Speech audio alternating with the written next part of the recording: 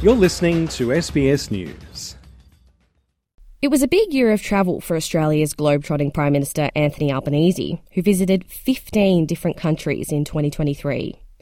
The year began with a 2-day visit to Papua New Guinea, the first for an Australian Prime Minister since 2018. Top of the agenda was security, with an agreement on a proposed bilateral security treaty that would expand military and defence cooperation, later signed in December. Australia also lent its support to a 5-year program that is seeking to increase the representation of women in PNG's parliament, while the PM also expressed his enthusiasm for a PNG-based National Rugby League team. The Prime Minister also became the first foreign leader ever to address the PNG Parliament, speaking to the two countries' shared values. We are friends. We are mates. We are partners. We are equals. We are neighbours who stand with each other and help each other in times of need. The next trip was to India in March on the invitation of Indian Prime Minister Narendra Modi. The trip sought to improve the two nations' trade ties, with two-way trade worth over $46 billion in 2022. Further progress was made to finalise the Comprehensive Economic Cooperation Agreement, a much larger and more ambitious trade agreement that seeks to expand on current arrangements. Mr Albanese also highlighted the deepening security ties, announcing that India would join the Talisman Sabre war game exercises for the first time. For Australia, India is a top-tier security partner. I predict that 2023 will be busier than ever for our defence cooperation. From there, the PM jetted off to the United States, where a historic announcement would be made on how Australia will acquire nuclear submarines as part of the AUKUS deal between the US and the UK. The deal, costing up to $386 billion, will see Australia obtain 8 nuclear submarines to be built in Adelaide by 2055.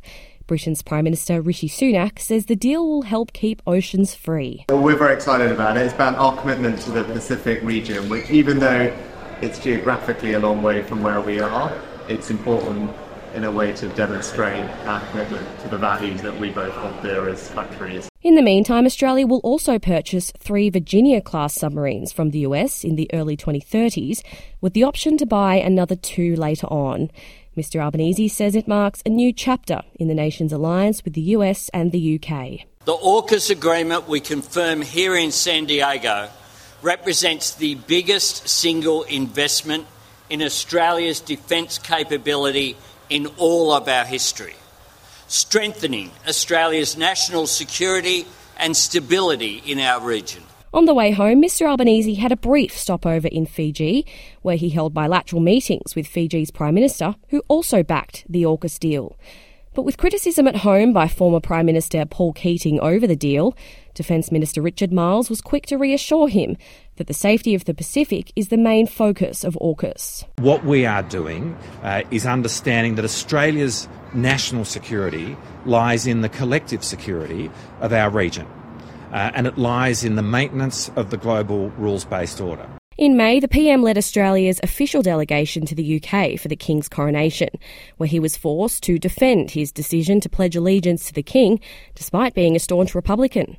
He remained busy on the sidelines, using his spare time to promote Australia's new free trade agreement with the UK. And what the FTA is about between Australia and the United Kingdom is getting greater access to this market for Australian products, greater access for our beef, for our sheep products, for our wine. Next on Mr Albanese's agenda was the G7 summit at the invitation of Japan.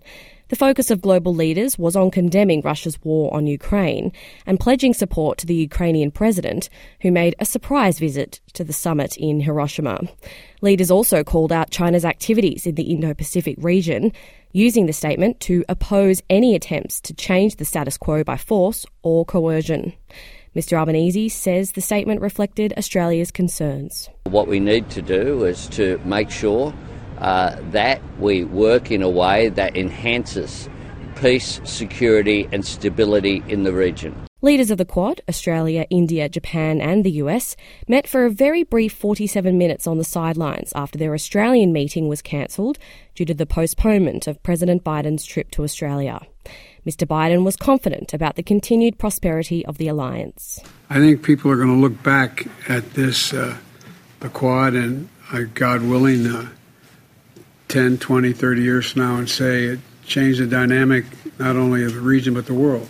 The meeting still resulted in a joint statement which gave an unwavering commitment to ensuring a free and open Indo-Pacific and recognised the urgent need to address climate change challenges in the region. In early June, the PM travelled to meet with his Singaporean counterpart for bilateral talks before a stopover in Vietnam to mark 50 years of relations between the two nations. The next big trip was to Germany in July, where Mr Albanese met with German Chancellor Olaf Scholz ahead of the NATO summit in Lithuania. There, the PM confirmed Germany will purchase 100 Australian-made armoured vehicles in one of the largest defence export deals in Australia's history, worth more than $1 billion. Australia also agreed to join Germany's Climate Club initiative to boost collaboration between countries to reach net zero emissions by 2050. Mr Albanese says Australia and Germany have a mutually beneficial relationship. Australia comes to Germany as a partner. We are partners in the clean energy transition, in free trade and in trusted commerce. A partner in support of the rules-based order and democracy. A partner in solidarity with Ukraine. Australia and Germany are close friends and our relationship is growing stronger. Mr Albanese then took part in Australia's second ever NATO summit, where he used a speech to urge members to act with caution in relation to China. He also met with Ukraine's President Volodymyr Zelensky on the sidelines, where it was agreed Australia would send another 30 Bushmaster vehicles as part of its increasing support. Mr Albanese's agenda took a more region-focused turn in September, where he travelled to Indonesia, the Philippines and India. In Indonesia, he attended the annual ASEAN-Australia Summit and the East Asia Summit, emphasising Australia's closeness with ASEAN members. He then undertook the first bilateral trip made by an Australian PM to the Philippines since 2003, where his meetings focused on defence cooperation, maritime security and development and education.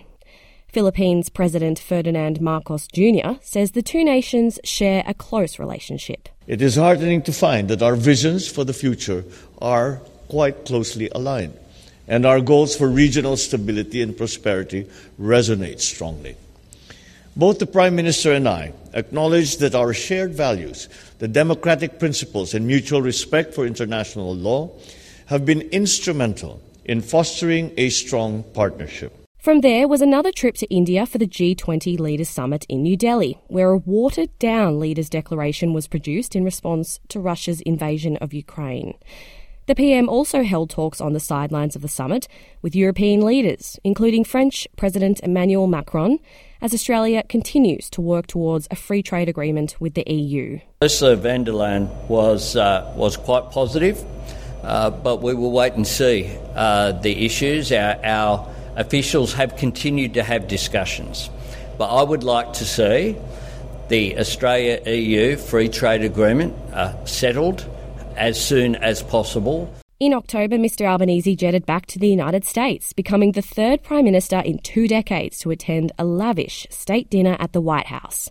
The PM also spoke with President Biden about tensions in the Middle East, the AUKUS deal and China. The relationship between Australia and the United States is so important. In today's turbulent world, it is a relationship that provides security, stability, based upon our common values and our position as great democratic nations, working together to promote those values throughout the Indo-Pacific and throughout the world. Just under 2 weeks later, Mr Albanese headed to China on a landmark trip, becoming the first Australian Prime Minister to visit Beijing in 7 years. The federal opposition's Foreign Affairs spokesman, Simon Birmingham, was firm in his words before the PM set off, calling for the release of detained Australian writer Dr Yang Hangjun. Australians won't believe that the Australia-China relationship has been properly stabilised whilst an Australian citizen continues to suffer indefinite and arbitrary detention in Chinese jails.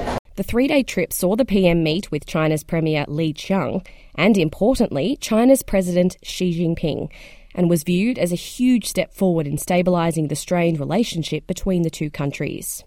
In his opening remarks, President Xi praised the Prime Minister for working to stabilise and improve relations.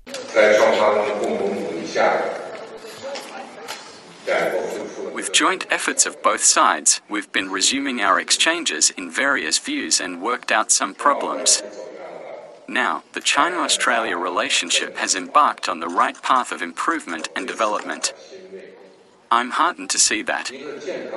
There was an agreement to resume annual leaders' talks and further progress in relieving trade disputes, but Mr Albanese remained firm on China's human rights record and raised the plight of Dr Young. Mr Albanese says he's committed to navigating differences wisely and with great respect. The engagement that I've had with China, with President Xi, have been positive. They have been constructive. He has never said anything to me that has not been done. And that's a positive way that you have to start off dealing with people. But we recognise as well that we come with different political systems, very different values. It was then time for Mr Albanese to head for the Cook Islands for the Pacific Islands Forum, assuring Australia's neighbours that it is the partner of choice. The issue of climate change was also a key focus. The PM held bilateral talks with his counterparts from Kiribati, Cook Islands and Tuvalu on the front line of the climate crisis and urging Australia to rapidly phase out fossil fuels.